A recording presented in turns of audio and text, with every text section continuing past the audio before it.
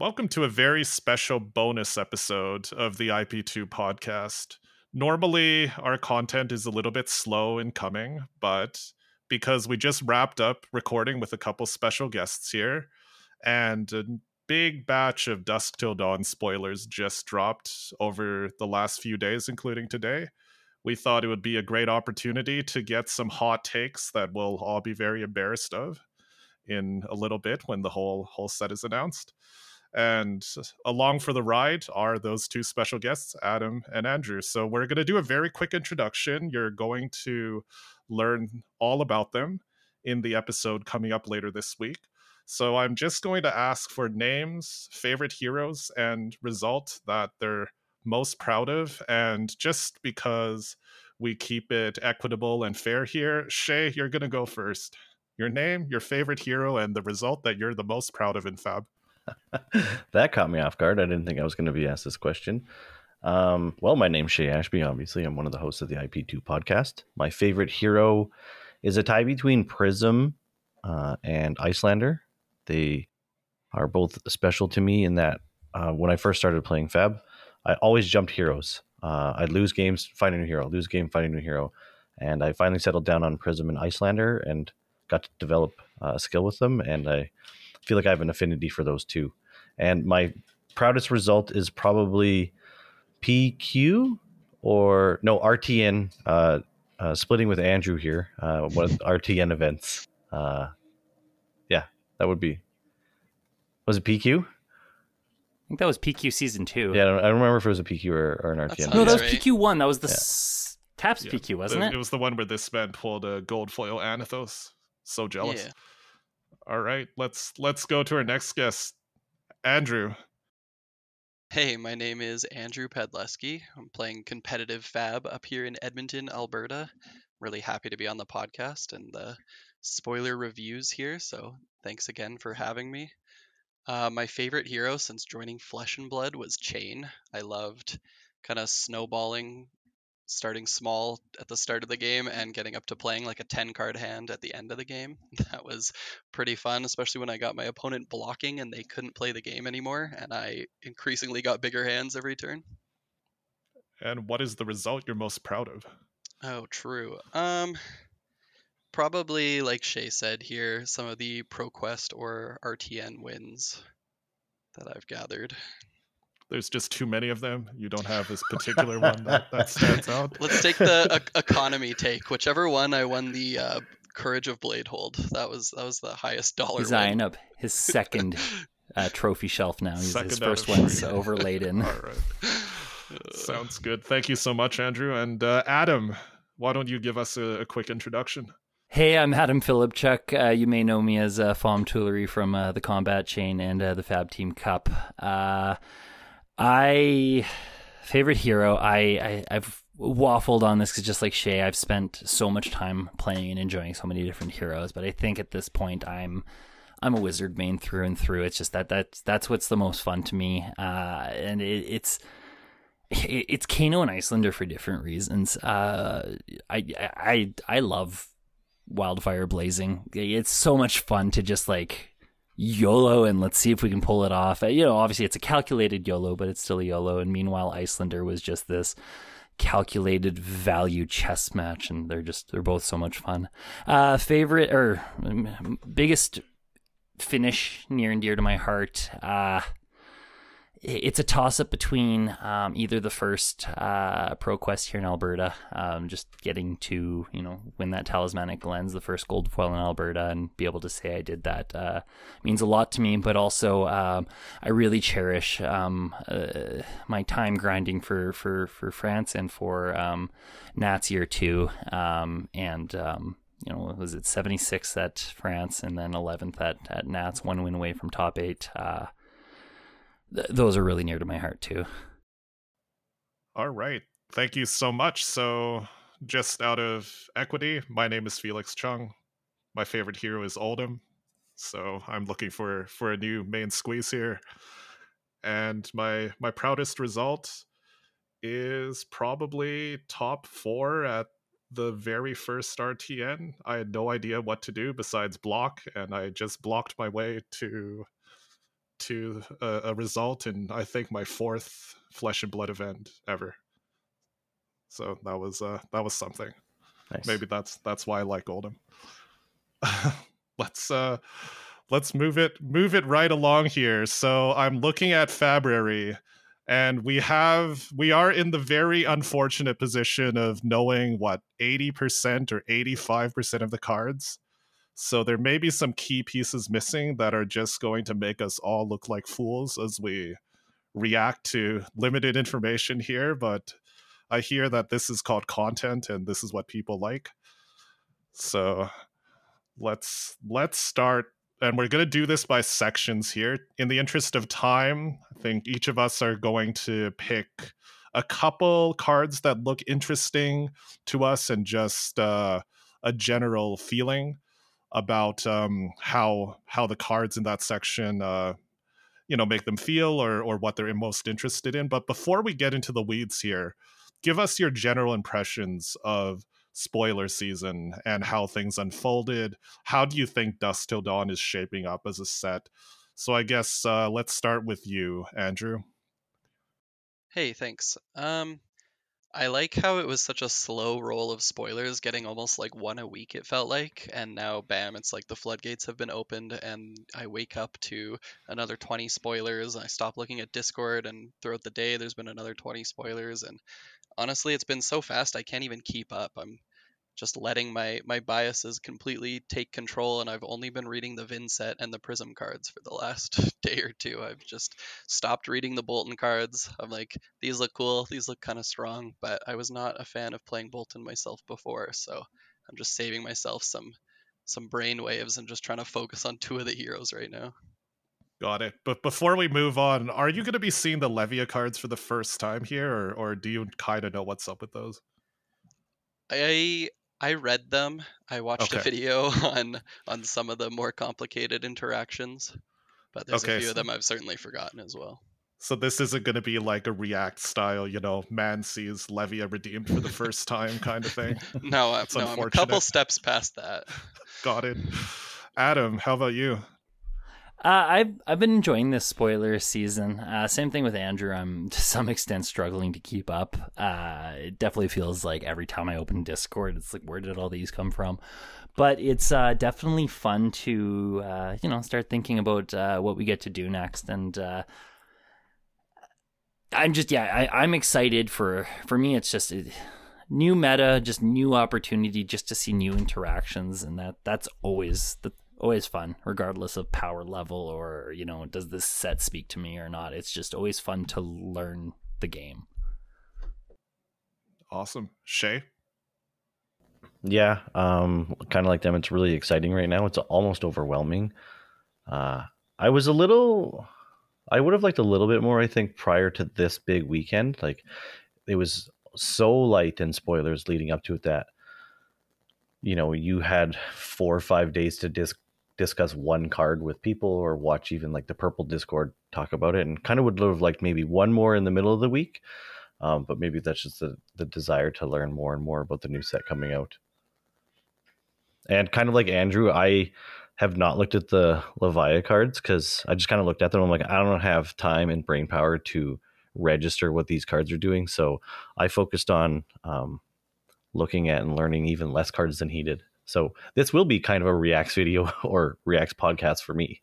All right. And I have to ask, what is your cat's favorite hero, and what does your cat think about the spoilers? Did you just hear him? Yep. I'm like, I muted my mic right after, and I was like, oh man, here we go. His favorite hero is Bolton. Typical cat. All right. Well, just to add my 2 cents here, and I guess I have the privilege of going last because I have the power. You should not let this power get to my head. I was very intrigued by spoiler season. I unfortunately spent too much time reading chat and getting angry about people's terrible takes about how such and such was terrible, and such and such were design mistakes. That's always a bit of a frustrating part about spoiler season. People just saying this looks underpowered or overpowered without all the information. I'm really looking forward to especially what this new hero transformation mechanic does for Levia, and I think it opens up a lot of new design space. So really, really happy about the direction of the game overall. And yeah, yes. With that, let's move on into February. Thank you, February, for such an awesome spoiler tracker. It seems very up to date. And the first chunk of spoilers here is for Light Illusionist, starting with Prism Awakener of Soul. Looks like we have an L, a bunch of M's, and then a bunch of commons, all revealed to us so far. Shay? I do want to mention that at this time, card ID numbers 13 to 31 are missing on February, but they are heralds that we already know. They're the Judgment, Protection, Ravages, Rebirth, Tenacity, Triumph, and War Tune Herald. So they're being reprinted in the set. Huh. Got it. So that's what that block is that's missing. Nice. And since you started, Shay, you get to keep going. Sweet. What do you think? As somebody who's focusing primarily on Prism, really excited about the set and the prospects of the cards that are here. I kind of don't want to take some of the obvious ones like the Figments.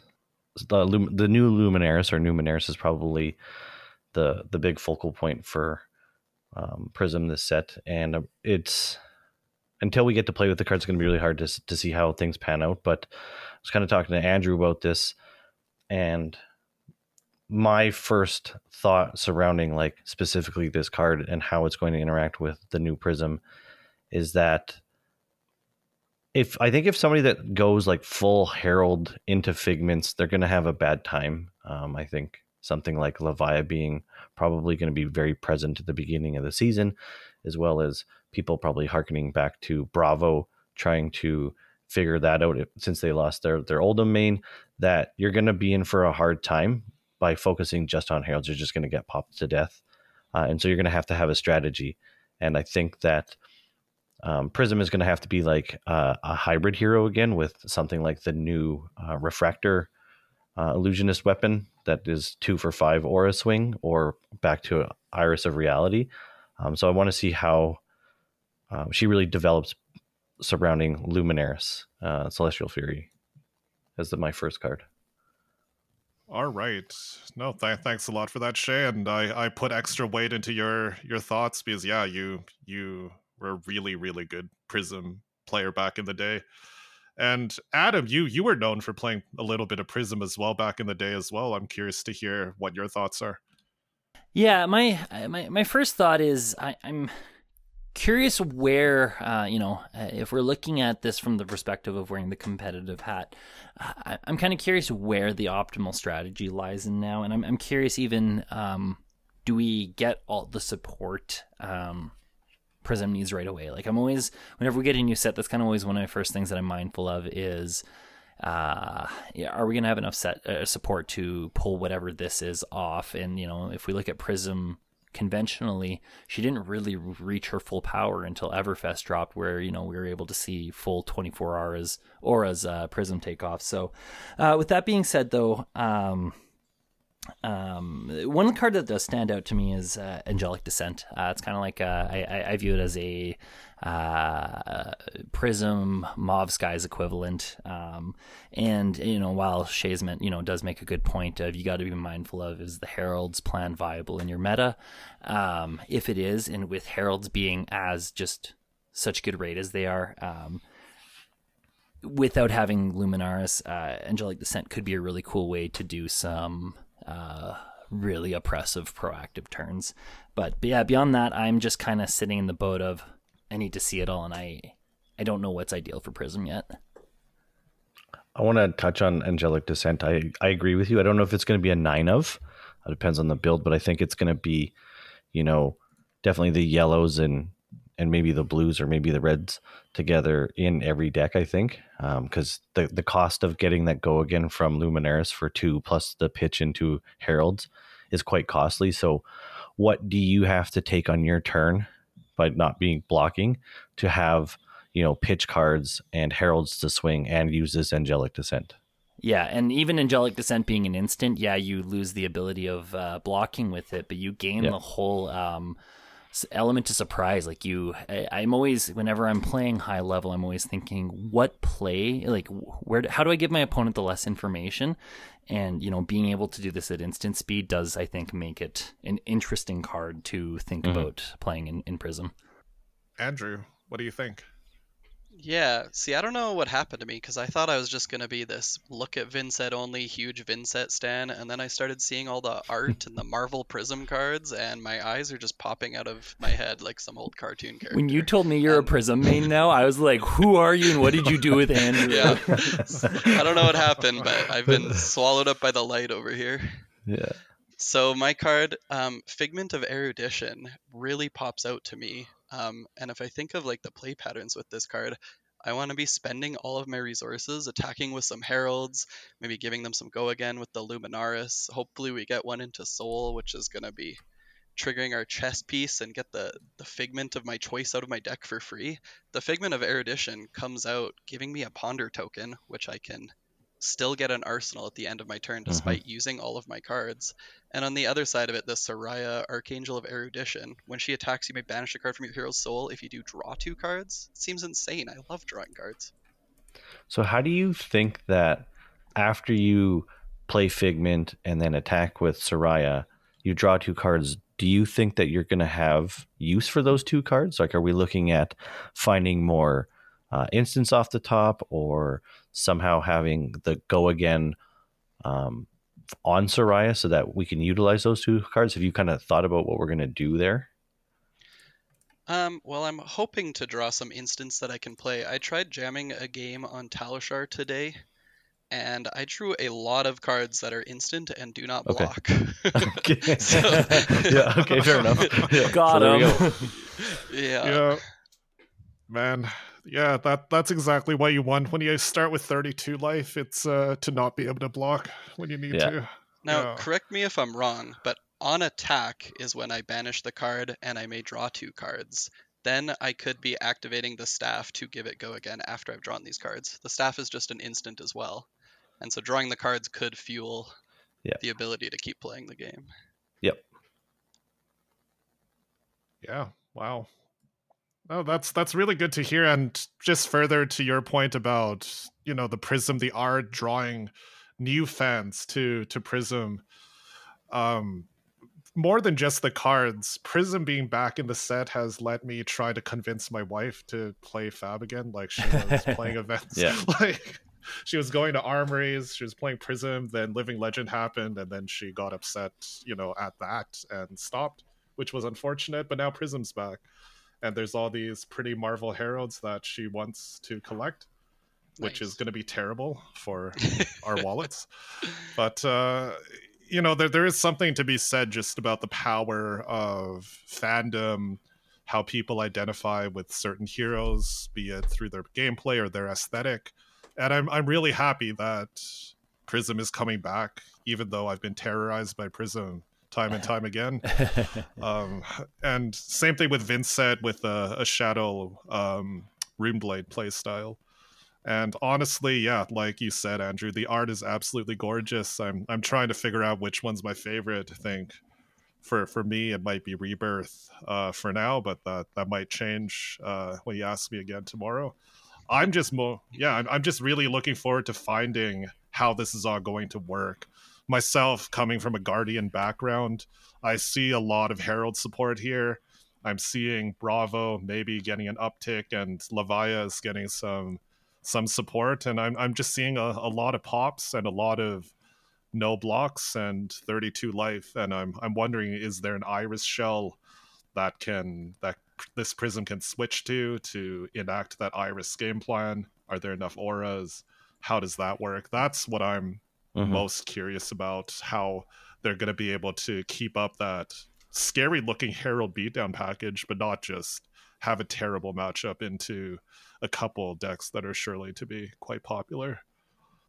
Any other closing thoughts on Prism? All right, let's move on to the Bolton cards, or the Light Warrior cards. I need to be careful, because if they spoil a new Light Warrior and I just refer to them as Bolton cards, I'm just that's going to be bad. It's no longer evergreen. That's right. None of this is evergreen. This is the aged like milk part of our catalog. Yeah. So we're starting with there's a beaming blade, there's a legendary chest, there's a bunch of bannerets, a bunch of M's, a bunch of R's have been spoiled, V for Valor, all the way down to Charge of the Light Brigade there. So quite a bit of support for Bolton. I'm not sure who among us has the most experience with Bolton. I'm not sure that Shay's cat speaks English. So No. I do have a couple thoughts here, if you don't mind. Yeah. So from the, just laying low in different Discord servers and paying attention to people I really respect, kind of seeing what they've had to say about Bolton in the past. The one takeaway I'm always reminded of is Bolton is an incredibly card-hungry hero. If you can find a way to satisfy that rate-wise, his cards actually do a lot. And if you can survive and pull off any form of Lumina, it is quite devastating for your opponent. Now, he did get a really cool upgrade in Dynasty that was Spirit of Irina. And with that, now it's hard for me to fully evaluate things here, but my thought is, the big thing Bolton needs is he needs solutions for that card hungry aspect, like playing a card, charging a card. It's very expensive. And I think, I don't know, I've always thought this, hot take, I've always thought the Sabres Bolton thing's a little bit of a pipe dream, and like maybe Raiden's a little better. So in that sense, Beaming Blade doesn't stand out to me, but I'm trying to find it here as I'm scrolling through the release. There was a card that I believe if you've charged and it hits, you draw a card or something like that, with some form of, like, it was something that stood out to me from the perspective of this allows you to charge, but it also can replace the card you've charged. But I don't know. can't... Beckoning looks like the closest one. Beckoning looks like the closest one. Was it that maybe the but it aura? Puts it from your graveyard to your top of your deck. Or was there an aura or something? Was it Radiant? No, not Radiant Force Field. Crap, I can't remember. And this is where, like the rest of us, at the end of the day, I haven't been paying close enough attention to Bolton. I remember reading something. I'm not going to waste all this time looking at it. I remember reading something that Lumina Lance. As an additional cost to play this card, you can banish up to 3 cards from your hero's soul. Choose that many modes. Target light attack gets +2. Target lance or light attack gets when this hits, draw a card. And then target light attack gets when this hits, go again. So that's probably what you're talking about. Was it Prayer of Bologna? I kind of remember a 0 for 3 that had an on-hit draw. This is why we don't do content that is. It was Prayer. I believe it was Prayer of Bologna, and what stood out to me about it was the fact that you can actually proc a card off the top of your deck before you charged, and it was just a little, an extra interaction to get more cards into your hand before you did the charge thing, and maybe be able to have a little more control on. I don't care about charging this card versus actually being able to keep the cards you want to play in your hand. So I don't know if it's enough to its pump also makes Bolton able to give whatever the attack is go again. So I don't know if it's enough to fix Bolton or really make him competitive, but that one did stand out to me for Bolton. Your actual knowledge of specific cards has blown me away, so that's really good. Andrew, anything stand out to you? Yeah, Spirit of War seems pretty good. That's the one where additional cost, you may charge it. If a yellow card was charged this way, whenever an attack action card hits this combat chain, create a courage token. That allows for some opportunity in there to make multiple courage tokens, and then it would be cool to see how far they can go with that, with maybe multiple weapon swings after that. Also, actually, being courage tokens are one of the things I found playing into Bolton is if you can find ways to not, because this whole thing is, he needs to give go again based off of a card being greater than its base. So if you can find ways to not interact with, if you don't block with attack actions or something like that, all of a sudden he can't get his go again. To Andrew's point, the courage tokens could really help enable some things there too. Anything to add, Shay? I hate to pick a legendary here, but I think Soul Bond Resolve as a light warrior equipment chess piece is going to do a lot of things for Bolton. It has this text that reads, when this defends, you may charge your hero's soul. The first time you would be dealt damage each turn. If you've charged this turn, prevent one of that damage. And it has temper, so it can block, 3 damage. With being card hungry and obviously charging is his main mechanic, being able to play defensively and still be able to charge cards, biding time for a window, I think is going to be really big for helping him get like his engine up and going a lot quicker in the game. So being able to charge 2 cards here, I think is going to be help, propel him a bit quicker in the game. Yeah, absolutely. And if we're in for a bit of a slower meta as well, that's time for Bolton to shine. Mm-hmm. And speaking of those predictions, we should do our ban and restricted predictions at the end of this. We should just jam in all the hot takes like in one episode. All right. For my own part, I'm pretty intrigued by, to the point of Bolton being reliant on the attack being higher than base. I am intrigued by things like Charge of the Light Brigade, or even the other pump here, Resounding Courage, which buff, or either through reaction in the case of Resounding Courage, or as an action in the case of Charge of the Light Brigade. Just, it seems like ways to give Bolton just again additional guarantees that he can pop off that turn. He's not going to get stuffed by the opponent, being able to no block or have a non-attack block or equipment block ready. So yeah. All right, anything else about Light Warrior? Do you guys feel that Bolton will be a force in the upcoming meta, or what are your thoughts there? The problem is the moment Bolton becomes competitive, you just start playing ice. Yeah. Good point. One blizzard and he kills his combo. You talking with Grant, who is probably one of the most foremost Bolton players in Calgary. He's not super stoked with the reveal so far. Piling on to the card hungry, his cards are low to the ground and aren't fit with on hits. So you're looking at low go wide damage with no real reason to block them.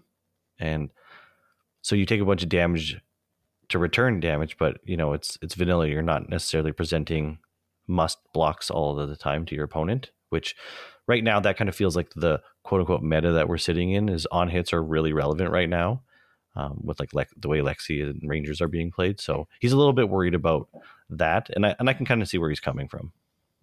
Yeah, I noticed some of the cards are below rate too, and in that sense, I wondered, how do we make this up? So I have had that thought as well. Yeah, poor Bolton. He's just going to become the next, as Azalea / Levia, where people are just like, I want Bolton to be good, and. All right. We'll move on to the light cards. So starting with the 4 equipment and United We Stand, Lumina Lance, Radiant Force Field, and then a bunch of rares and commons. Looks like we have most of them spoiled at this point. Guess any thoughts about this set of cards? I guess Shay, you want to get us started? I think that Lumina Lance is going to see the most play out of the light cards. Obviously, it fits into Bolton with charging and getting pumps to your attack. Yeah, when I saw Lumina Lance, that was kind of my thought. I'm like, look at this weird Enlightened Strike, Celestial Cataclysm / Razor Reflex. I don't even know attack reaction we're getting. And I was like, this could be interesting. Yeah. Yeah. Are there any other standout cards for you, Adam? United We Stand. And for one reason only, it says the word party in it. That to me suggests we're getting closer to PvE. We've acknowledged this mechanic called the party now, and that's really exciting. I've often said, like, at the end of the day, if you look at the surge that made the game Magic what it is today. Yeah, there was the initial competitive rush, but at the end of the day, Commander is what the millions of people play. And if we want Flesh and Blood to become the same, we need PvE to be something stupendous. And this card hinting at PvE just makes me excited because I'm like, it's one step closer to what I hope to be the true potential of Flesh and Blood. Oh, that's awesome. And anything stand out for you there, Andrew? Nah, not really. It was kind of Lumina Lance. I keep reading this Radiant Force Field, but I just can't figure out where it would be good at all. Yeah. That was going to be my addition to this topic, was like, yeah, this is a card that I want to be good. This is a card that speaks to me. Ultra Fatigue Prism, you play 3 copies of Soul Food and you just like jam your soul full of crap, and I don't know, I've got nothing. the one thing that I can see this doing right now with the card pool is, again, if you've built Soul like you kind of mentioned, this allows you to block like 4 breakpoints with one card. Yeah, absolutely. And trying to keep your angels around. This is going to be a way, potentially, obviously, if they're attacking Prism and not the angels, a way that she gets to keep her angels without sacrificing too much. Because if the angels get left alone, but you have to block to protect yourself from losing them due to the ward mechanic, then how do you swing them when you have no cards? Because you spent your opponent's whole turn defending and losing your cards. Yeah. So I hope that Radiant Force Field is sort of one of the steps towards keeping your angels around. Radiant Force Field would have definitely been good in just old school Prism Fatigue for sure. I was going to pick Radiant Force Field because going back to that idea of Iris being the selected strategy for anti-popper decks for Prism, this new Prism, I can see, the early game for Prism being to establish some figments one way or another. And the way Prism wins against Guardians, because it's happened to me time and time again, is Prism establishes multiple threats on a single turn.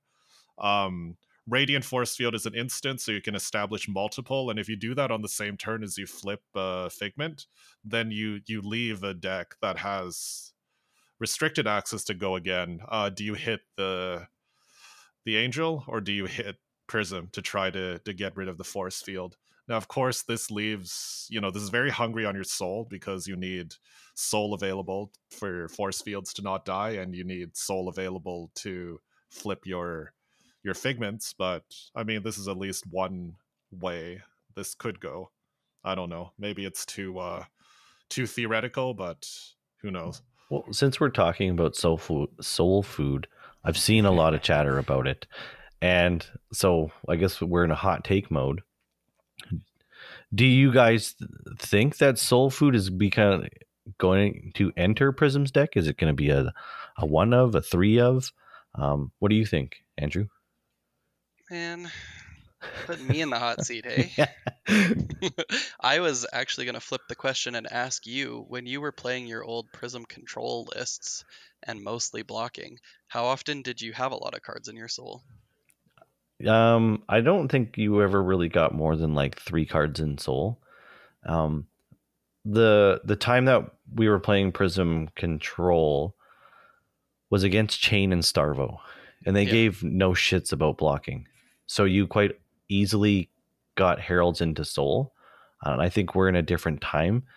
And now that the new Prism has a very Mask of Momentum-esque ability in that she's presenting something that you probably want to block a lot. I don't know how easy it is going to be for your Heralds to go into Soul. So I think that, we're going to need some sort of Soul Food. In maybe not every matchup, but in some other matchups, I think, into like the Guardian that's just going to block you or pop you. How do you flip your Figments, or how do you get your Figments? Yeah. An honorable mention, Prism did run on and off like throughout her entirety of existence. Soul Food on and off usually as a 1 of, and I've seen things like, if you're on the play, you'd run it. If you're on the draw, you didn't. Like you said, Shay, if it was one of those things where you're going to have a harder time building up soul, you ran it. And so Soul Food is not a foreign card to Prism. but I don't think it's the most optimal. Yeah, I just pulled it up again, and to your point, I was gonna say, man, I do not think I want to cast this card unless it's on turn 1. It was a turn 0 for sure. ideal play is what it was. Yep. Yeah. Yep. Yeah, plus again, if you're playing Soul Food on a turn that's not turn 1, you're basically blocking that much less and taking more damage, and you start with 32, right? That sounds super unoptimal. I totally understand that. But part of Prism's play patterns were eating a ton of early damage to establish that board control or that board state. Like, you block where you had to, but when you found your pieces of like 2 blues and an instant aura, and you got your tuna counter and you played your blue, or you played your instant aura and then your blue on a single turn to establish that, you had to take damage. So that's kind of part of, I feel like, her core mechanic as a board state hero. And this Soul Food is basically the same aspect, but maybe one more additional step. And like you already mentioned, Felix, with less health. So it's a bit scarier, but I still think it's part of her play pattern in a way. Yeah, definitely. I definitely understand the terror of being double aura'd, but being soul fooded definitely, I guess, strikes a little bit less terror. Less in my right. heart. Yeah, for I sure. do agree with Felix, though, that like it's to your point, Shay, of investing life to enact your game plan. With 32 life, I am going to be very, very critical of, is this investment worth, what I'm doing? And I at this point in time, unless like we see just such a big payoff for having 4 cards in Soul that like you just can't deny not doing it, I have a hard time justifying playing a Soul Food to just eat a whole bunch of damage. Mm-hmm. But that's at this point in time without having fully tested it, right? Since we're in the light section, I do want to pivot over to Bolton and ask. Bolton seems to be pivoting in a very yellow heavy direction, so I have to ask. Library? I've wondered it. I don't know yet. I mean, I always saw it in Prism as a win more card. So I don't know. It's hard to say, but I mean, maybe there's merit to it because of, again, him being a card hungry hero. This gives him, a free charge card, right? If he's able to keep it up. So that gives him a bit more space to block if he has to, or find a power turn to, create tempo in space. Yeah, maybe. And his new sword also costs 2. So that helps him get the first pitch card into his pitch zone, because I was even thinking, like, does Bolton even want to pitch like enough to No, library? He never liked pitching more than once, if that, in a turn. Yeah, it was usually a red. Yeah. But now with Beaming Blade, he can pitch a yellow, come in for 5. I don't know. We'll have to see. Yeah. All right. Time to move over to the Shadow. So, are we going to talk about Levia?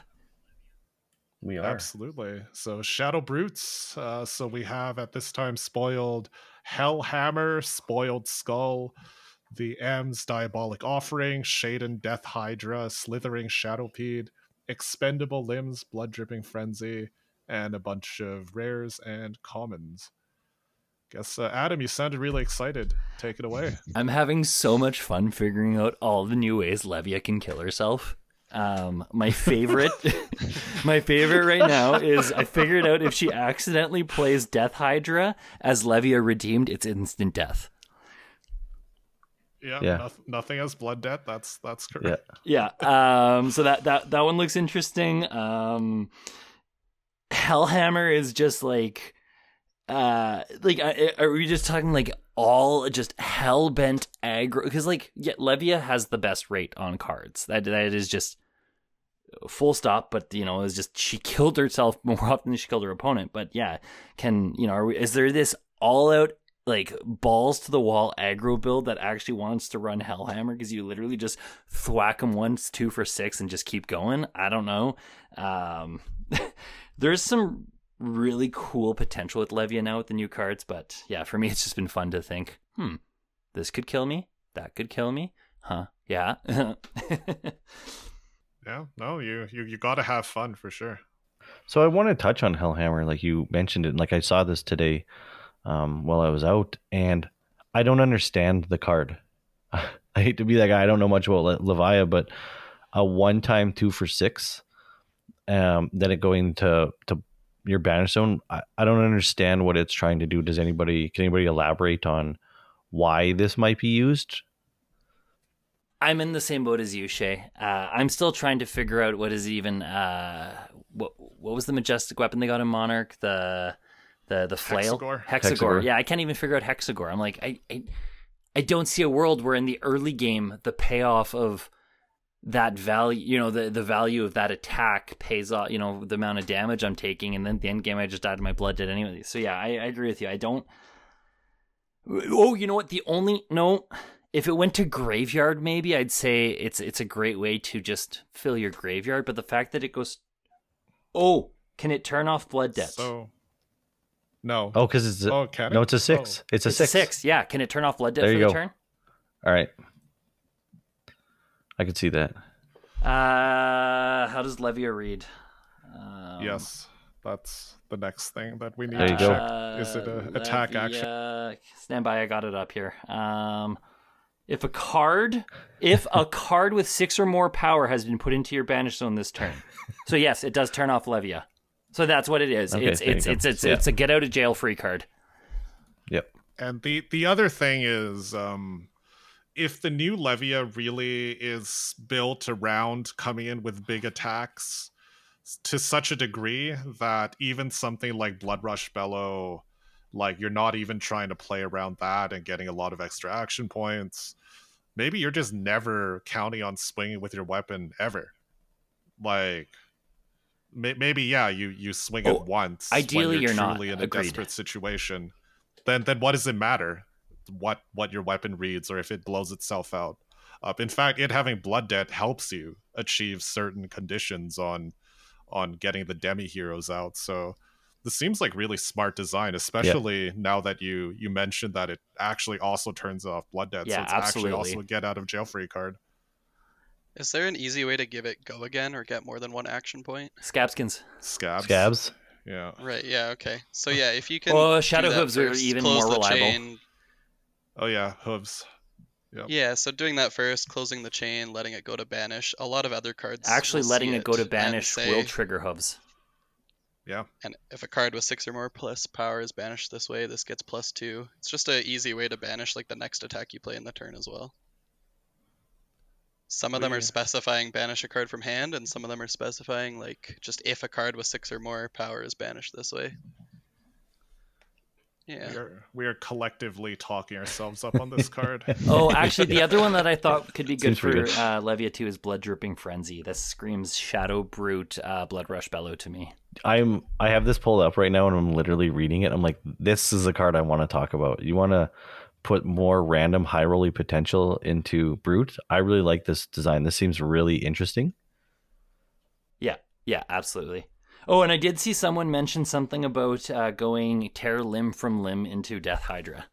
Oh, nice. For Clean 26. 26. Yeah. Nice.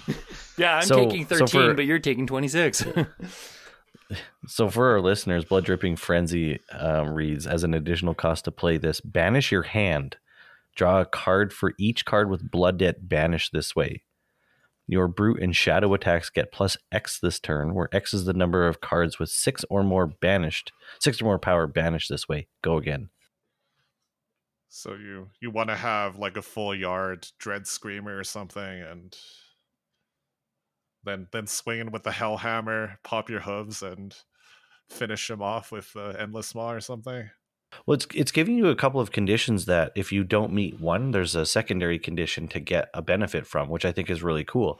The first one is you draw cards based on cards with blood debt, and then your bonus power to your attacks are from the cards that have 6 or more. So if you don't, this is a blue as well. It's a 3-pitch, so maybe it's looking at second cycle and some sort of pitch stack. But if you have the opportunity to play it prior to that, you're getting random cards. They're not necessarily going to whiff because there's 2 conditions to meet on this card that you can potentially get a benefit from.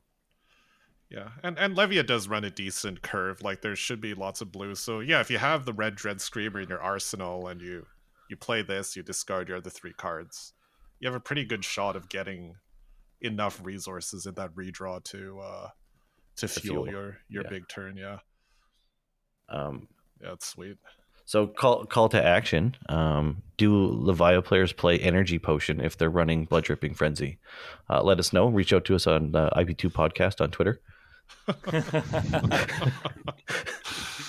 Oh man. Yeah, so many interesting cards in Levia. It's I mean, we haven't said anything about the demi heroes.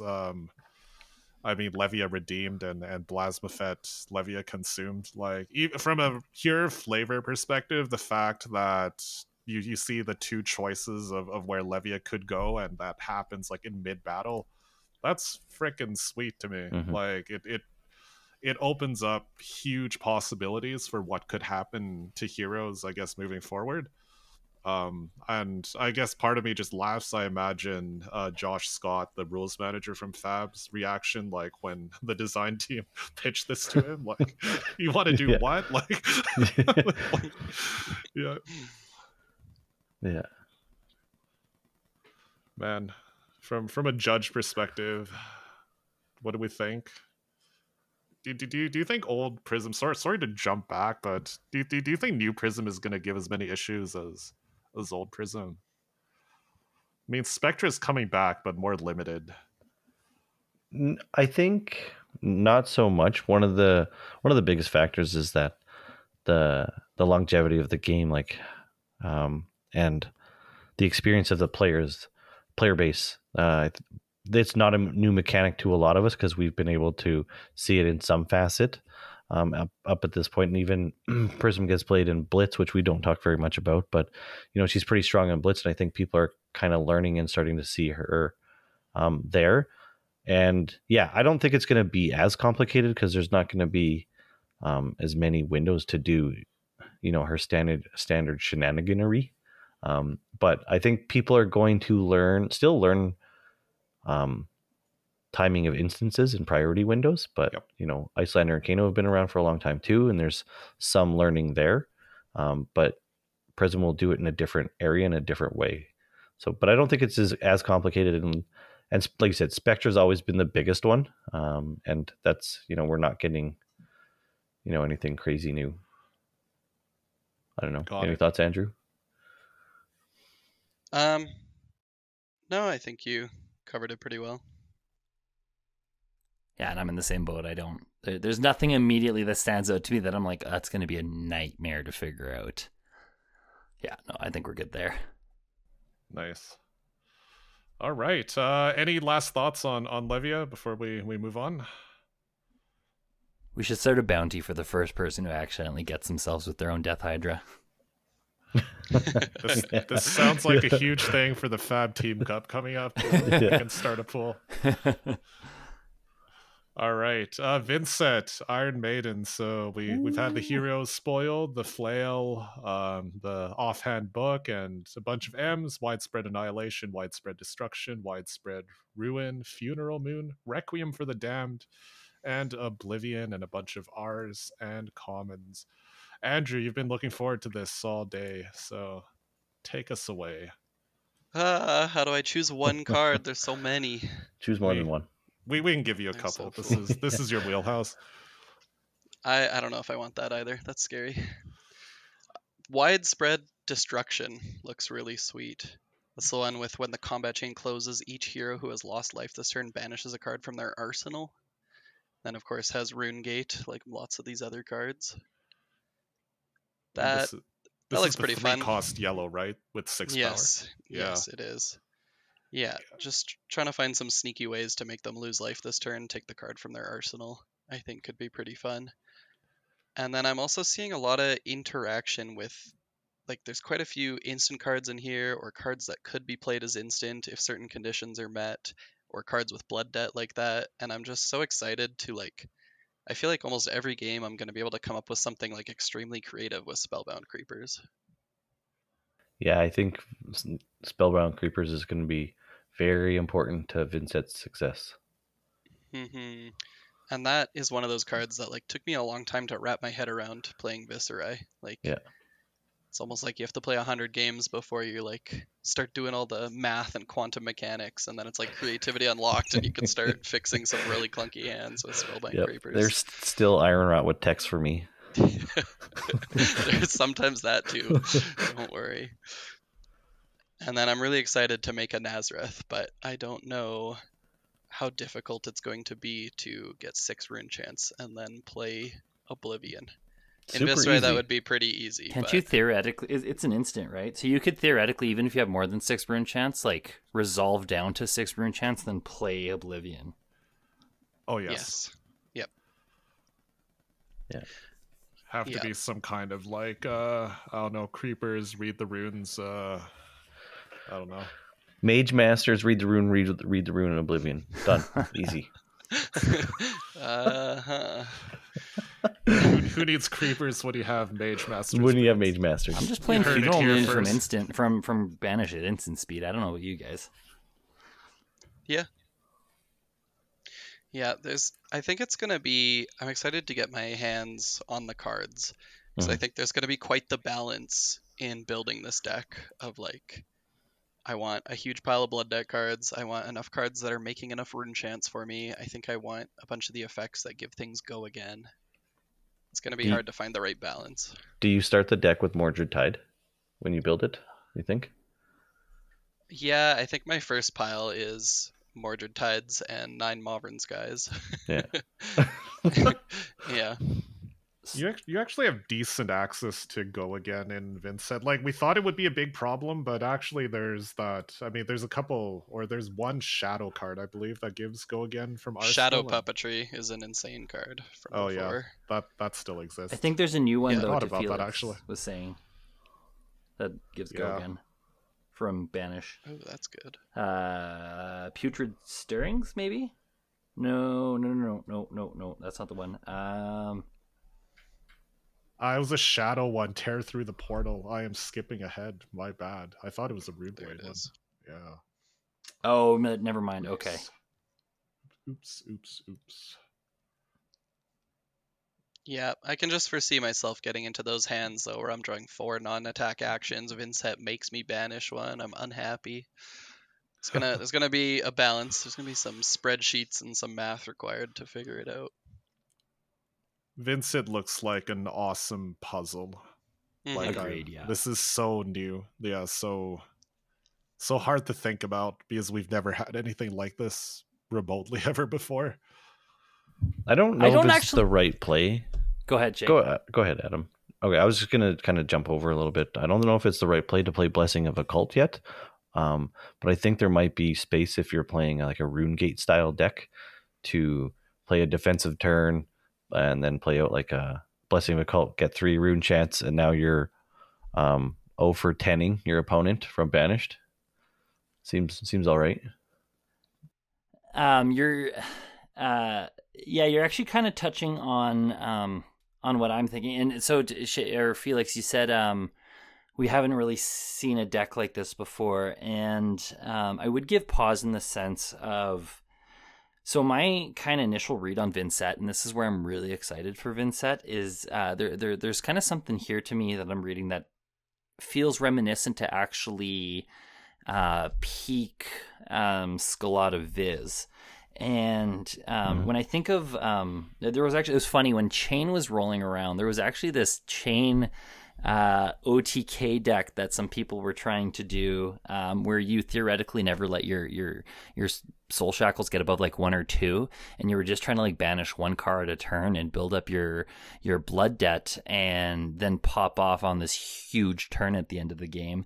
And I mean, ultimately, Chain's big problem at the end of the day was, despite Chain being broken, was that you never really had control over what your, shackle 6, what am I going to banish? Oh, I just banished 6 non-blood deck cards. Well, great, now I can't do anything and I just die at the end of my turn. And where I see Vincent as being different is, sure, I don't have the same card advantage generating mechanic of the soul shackles, but it's a hero where I can theoretically develop true card advantage. And in turn, I just kind of see there's this maybe OTK puzzle of, if I can find a way to stay alive. We actually even got, what was it, the flail that you can pressure your opponent without popping your rune chance as, an action on a weapon that's not an attack action. So maybe I can just sit around and each turn cycle is block with a couple cards, maybe even play a reduced to rune chant, banish one strong rune gate or just card that I can play from banish, build up my blood debt the way I want to. I'm taking some damage off my blood debt in the process, but then I just like OTK Viz did, where you got down to maybe 2 or 1 life, and then you got to the turn where it's, you pop your Scalata and then go Sonata and catch. Maybe now it's, okay, I got all the pieces I want in my banish, catch. And I'm excited to explore that space with Vincent. Yeah, I'm really excited also to see how it interacts with the legacy card pool or older strategies. For me, the card that I'm excited to see if it can work is Ninth Blade. Because now there's potential synergies with making more rune chants, being able potentially to double up on the discount, and I mean, I don't know. I just love Rattle grabbing Ninth Blade. That is, if we can make that work, then I'm really happy. Yeah, and on the topic with what I just listed, you said legacy cards. I forgot to mention Seeds and Riftbind are kind of enablers I'm looking for in this shell that I'm kind of describing, because that's back on the menu, and there's no reason why I can't just theoretically, banish a Seeds almost every turn. And even Sutcliffe's Hide is such an easy, or we can even go Snapdragon Scalers, but Sutcliffe Hides for OTK Viz perspective, you can just go see a billion Seeds, Riftbind, Sutcliffe's Riftbind, and it's still a stupid turn. Plus, you're going to have a ton of rune chance on top of that. That's going to be hard for your opponent to catch. Okay. Anything else on Vincent? All right. Well, move on to the shadow cards. So, I mean, we did touch on the Levia redeemed card, which is technically shadow. Then there's the equipment. There's a couple M's, Dabble in Darkness, Chains of Mephetis, and Dimensional Vortex, and a bunch of R's and C's. Any standout cards for you here, Shay? Dimensional Vortex by far. He beat me to it. Yeah. Same. I think we're all drooling over this. Yeah. Number one, it has no pitch, so it looks super sweet on the card art. But Vincent being able to banish a blood debt card that she drew into, because that's always the thing with the Shadow Runeblades, is you don't want to see cards in your hand, you want to banish them, and this card gives you a way to banish a card that you didn't want to draw into, and that's, I think, going to be a super powerful play pattern for her. And even Chain and Blitz, I think, there's some potential here. It does cost 3, so it's super costly. But if you banished it, if you were Chain, I think there's a lot of potential with this card. Yeah, and I'd even add, if we're looking at the Vincent kind of, OTK shell I was just describing, this is a very powerful card for helping enable that game plan, in the sense of you can banish it and just sit on it until you think your opponent's got a card arsenal that you want gone, so that they can't be as strong. This just helps enable that. Yeah, I'm really excited because this is an action, so not all of us are saying this sucks. You can't Rosetta. Why would anyone do this? But all of us are thinking about these potentially slower game plans where we're blocking, we're setting up a turn, we're ending our turn with this action that doesn't do damage, but that's okay because we have something bigger coming around. And that kind of play style has not been emphasized as much lately. I know the very best players for Viserai know when to lay down their whole hand and block and just stack up some rune chants, etc. It's still a skill, but it's not a skill that's as emphasized lately. So I think the fact that we're all excited about this, it's cool. I don't know how else to put it. It's awesome. Andrew, did you have anything to add on Dimensional Vortex? No, I'm excited for that one. I was going to say I'm really excited to play Dabble in Darkness in Chain, in Blitz or something. That card seems pretty sweet. whether we get it in hand or from Blood Debt, Yeah. we can activate Chain, give it go again, get more cards off the top of our deck. Seems good. Chains of Mephitis stands out to me for similar reasons, where not only can you, it kind of shows this dual intent of, I can build up my banish, but I can also deny my opponent drawing a card at the same time. And, obviously, like if your opponent plays out of their banish zone, maybe you side this card out, but some cool tools. Do you guys think that something like Shrouds of Darkness will see play in Chain or specifically Vincent? It reads, if your hero would be dealt damage, you may banish this card to prevent 2 of that damage. Add Blood Debt. Or is this more like a Leviathan card? I don't know. Any thoughts on the armor, the equipment suite? In the past, in like Lightning Briar, where the whole deck is red, I've played like Spell Void in every slot that I could against wizards. Yeah. And I could see using this kind of like that in like a Chain Blitz deck that's pretty red heavy. Playing against a Kano or something, you just play all 4 of the Shroud, Cloak of Darkness, Grasp of Darkness, Dance of Darkness cards. Yeah. That's kind of my read on it too. I honestly thought of this as limited cards at first, and I was like, wait, this isn't a limited set. So yeah, that was my first thought too. Yeah, I agree with Andrew. These are just better Spell Void. All right. On to the random cards, or I don't know how else to put it, because there's Earth, there's Ice, there's Brute, the everything else category. Misk. So, yeah, what in the Misk/generic pool excites you? Let's start. Northern Winds. Looks good. Does it actually, Andrew? Just from an art perspective? Well, the art looks good, yeah. And man, I don't know. It fills so many slots that Oldhim liked and needed. It's a blue, it's an ice card.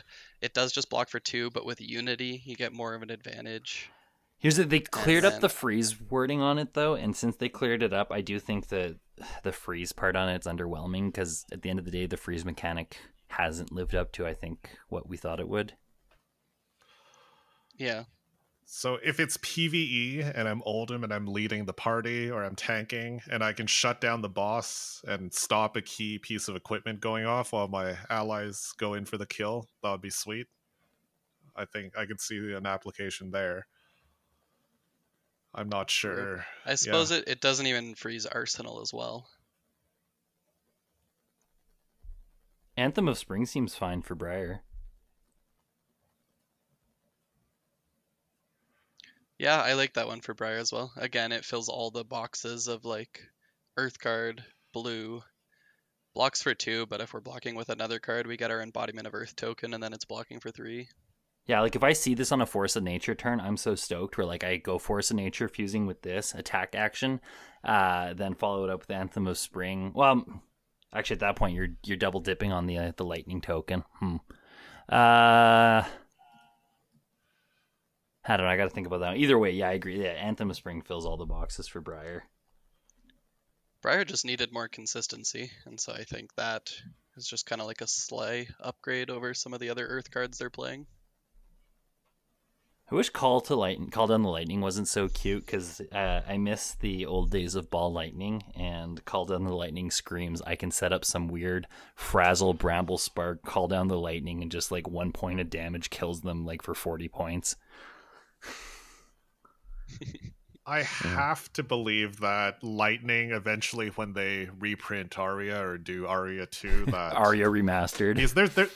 There's a huge hole in the Lightning card pool right now, because Ball Lightning's gone, and it's been gone for a while. I do like those damage amplification effects as well. Nothing was more fun than just like in Tales Limited, Ball Lightning, Ball Lightning, Ball Lightning, Mark of Lightning. Yeah. Unpreventable, essentially. Oh, you chose to block this one? Yeah, you're dead to 4 damage. Yeah. A lot of Runeblade players here. What do you think about the new Carapace and the Scepter as well? I'm a little underwhelmed. The scepter, I think, is, like I said, really cool for Vincent. Back to this idea of, trying to push damage while not popping your rune chance prematurely. Right. The carapace, it's interesting, is like my first read is meh, but then the more I think about it, I'm like, no, there's something there. But then I'm like, I'm torn on this. How useful is it? Because Temper 2 is fine. Don't get me wrong. I'm hung up on the fact that it's just AB2 with no other ability, where, people are like, well, AB2 is great. Well, when you think about the actual applicability of AB2, it's great anytime you're seeing, obviously, like 2 or more arcane, so like the mirror, wizard, but beyond that, like AB2, if I'm pitching into rune chance or pings of arcane from a merciful retribution or something like that, AB2 is actually worse. So now I'm on this thing where I'm like, where am I actually getting the full value out of this? And that's where I'm hung up. I don't know. Maybe in a Runeblade Mirror Fest, it's really good if Rosetta sticks around for a bit. But like, it's not good into rune chance. My thoughts went directly to the Viscerai Mirror, where I've always struggled on which piece of equipment I'm sacrificing for my Arcane Barrier 1 against a Viscerai with Rosetta Thorn. And I was disappointed that this just has the Arcane Barrier 2, like you were saying. I wish it had 2 lines of Arcane Barrier 1, and then it would actually be the perfect piece for the Viscerai. That's cool. If it was AB1 twice, that is cool. Yeah. That I would have really been on for. But yeah, just the fact that whereas the chess piece is so traditionally a resource generating equipment slot or resource manipulating equipment slot, the fact that this has nothing to do with a resource manipulation, even though, if we say, okay, Scalata was maybe pushed, just something like, I think more often I'd rather run Ironweave than this. Same. This looks good against Bullender only. Yeah, exactly. Yeah. or Kano if they're running Nourishing Emptiness, right? Yeah. It feels like it's a little late. Yes. So this should have came in Tails. Rosetta being on the cusp of leaving, there goes a very easy target for AB2. Yeah. Now, I primarily play OTK Viserai, and these two, so the Scepter of Pain and the Dyadic Carapace together, because the Scepter is one-handed. That means I can also play the Arcane Lantern. So now I have access to AB6 against Kano as a OTK Viserai player. So I could theoretically block all of Kano's damage, depending on how it comes out. But you could actually block up to 6. And one of the hardest matchups for OTK Viserai right now is letting a wizard have whatever free room he wants to do on you. So this kind of lets you go to AB6. So that's kind of where I would see the use to. I think it's a sideboard card, depending on the meta for the Temper and maybe the Arcane, like you said, really good into Bullender potentially. And along with that, the Scepter of Pain is once per turn action, pitch 2, deal 1 arcane damage to any opposing hero. It seems PvE-esque, but is my opponent gonna pitch 1 to block the 1 arcane damage or give me a rune chant? So I could kind of see this way is to potentially get a few extra rune chants on an OTK Viserai setup. Yeah. And it's easier than the book, because the book you had to pitch a non-attack and an attack, which was awful. So this is a pushing sort of 2 points of damage potentially if your opponent lets it hit. So, yeah. Oh, it also shuts down Looming Doom. Yeah, there's the tech. There's the tech we're all missing. Sure. Yeah. Oh, yeah. That's right. Looming Doom. Oh, man. That's my win condition. I'm very excited for Starstruck. I think Bravo will be okay. This coming meta. Yeah, that card looks pretty bonkers. Shiana got a ton of buffs.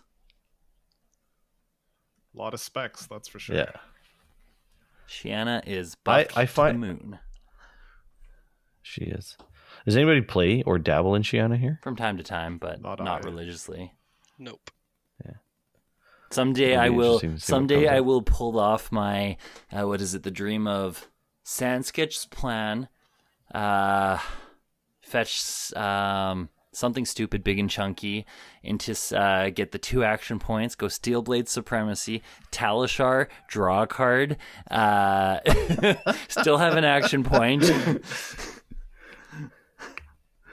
Yeah. Oh no, now I could go Flail. I do want to. Oh no, Flail's not a sword. Damn it. Yeah. All right. I do want to briefly touch on the Great Axe. I think this feels weirdly thrown in. There's 0 axe support in this set. Why did this weapon come out right here and right now? You just gotta sneak in a rare axe from time to time. Do you? There isn't even a one-handed weapon to go with Bastion of Unity. Yeah. Just stocking the cupboard for some. But yeah, probably. I mean, that was the potions and trinkets in Everfest, though, right? We all know that's a PvE support. Yeah. Okay, I think we'll wrap up the spoiler review portion of this bonus episode here. So we're just gonna do a quick segment here about the upcoming banned and restricted announcement. What is everyone's hot take on what's gonna happen? So I'm gonna go first this time because I've put myself last, and my hot take is that we will see probably a hit to Bolt and Shot would be my guess. For Lexi, I was thinking about 3 of a Kind or Falcon Wing as well, but I'm not sure. Bolt and Shot seems appropriate to me. Falcon Wing's a hot take. That's the first I've heard of that one. Not Falcon my Wing's too Riptide strong, support. So I think there's merit for Bolt and Shot, but it targets the other 2 Rangers, and they're fine where they are. So I feel like 3 of a Kind is the obvious if there is one. Just the amount of value that Lexi gets off of being able to block and then still have a 3-card hand is too great. I mean, I think Rain Razors is potentially in the argument as well, but I feel like those are stronger than Bolt and Shot. I know Andrew was playing Lexi a lot in the last little bit, so maybe you got something to say about that.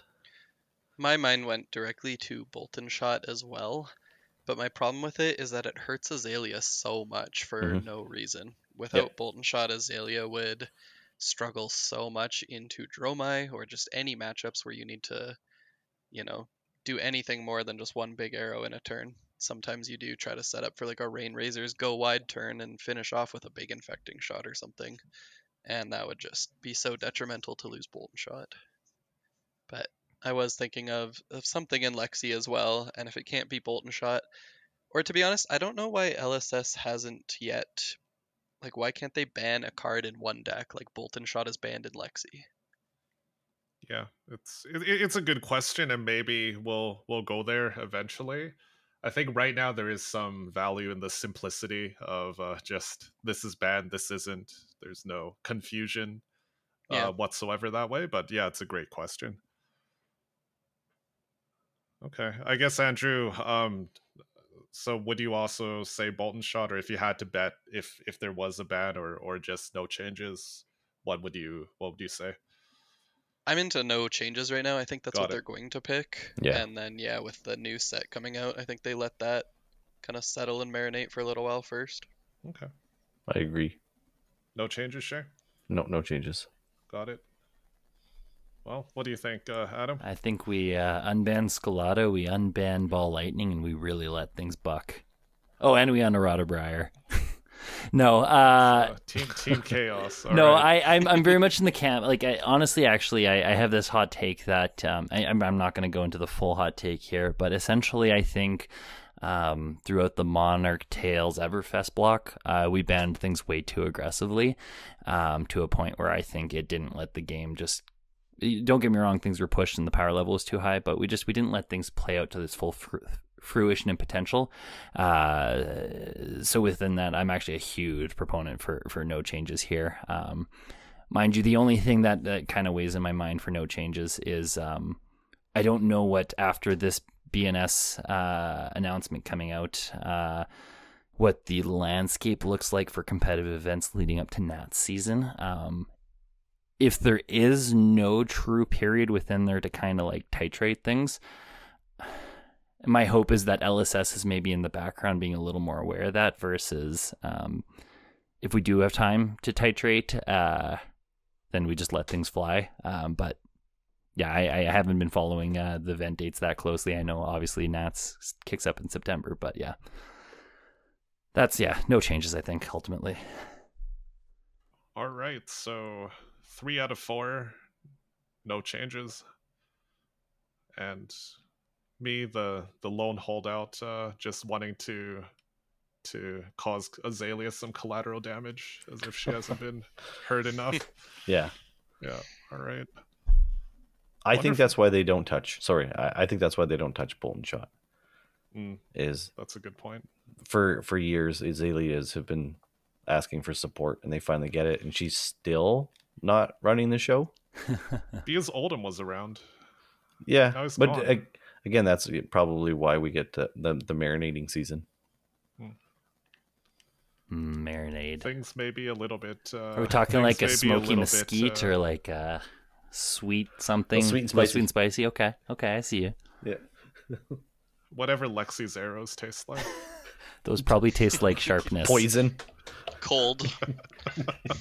Your tongue getting cut off. Yeah. You don't taste anymore. Well, really appreciate everyone sticking around and joining us for this bonus episode of the IP2 podcast. I guess, Andrew, you told us that you are not available on any social media, so True. we'll just keep an eye out for you. Hopefully, in an Oilers jersey at somewhere. top tables. Yeah, at top tables somewhere. Maybe Vegas. At an event near you. Yeah. Adam, where can people find you? I'm all over on Discord and lots of different servers. You can also find me on Twitter at FomTooleryTCG. Honorable mention, the combat chain. It's something I've been involved in. It's something I'm gonna get the rust off the engine, get it going here soon. But yeah. Awesome. And you can always find Shay and I at the IP2 podcast on YouTube and Twitter, and IP2 podcast at wraith.social at Mastodon. Thank you so much.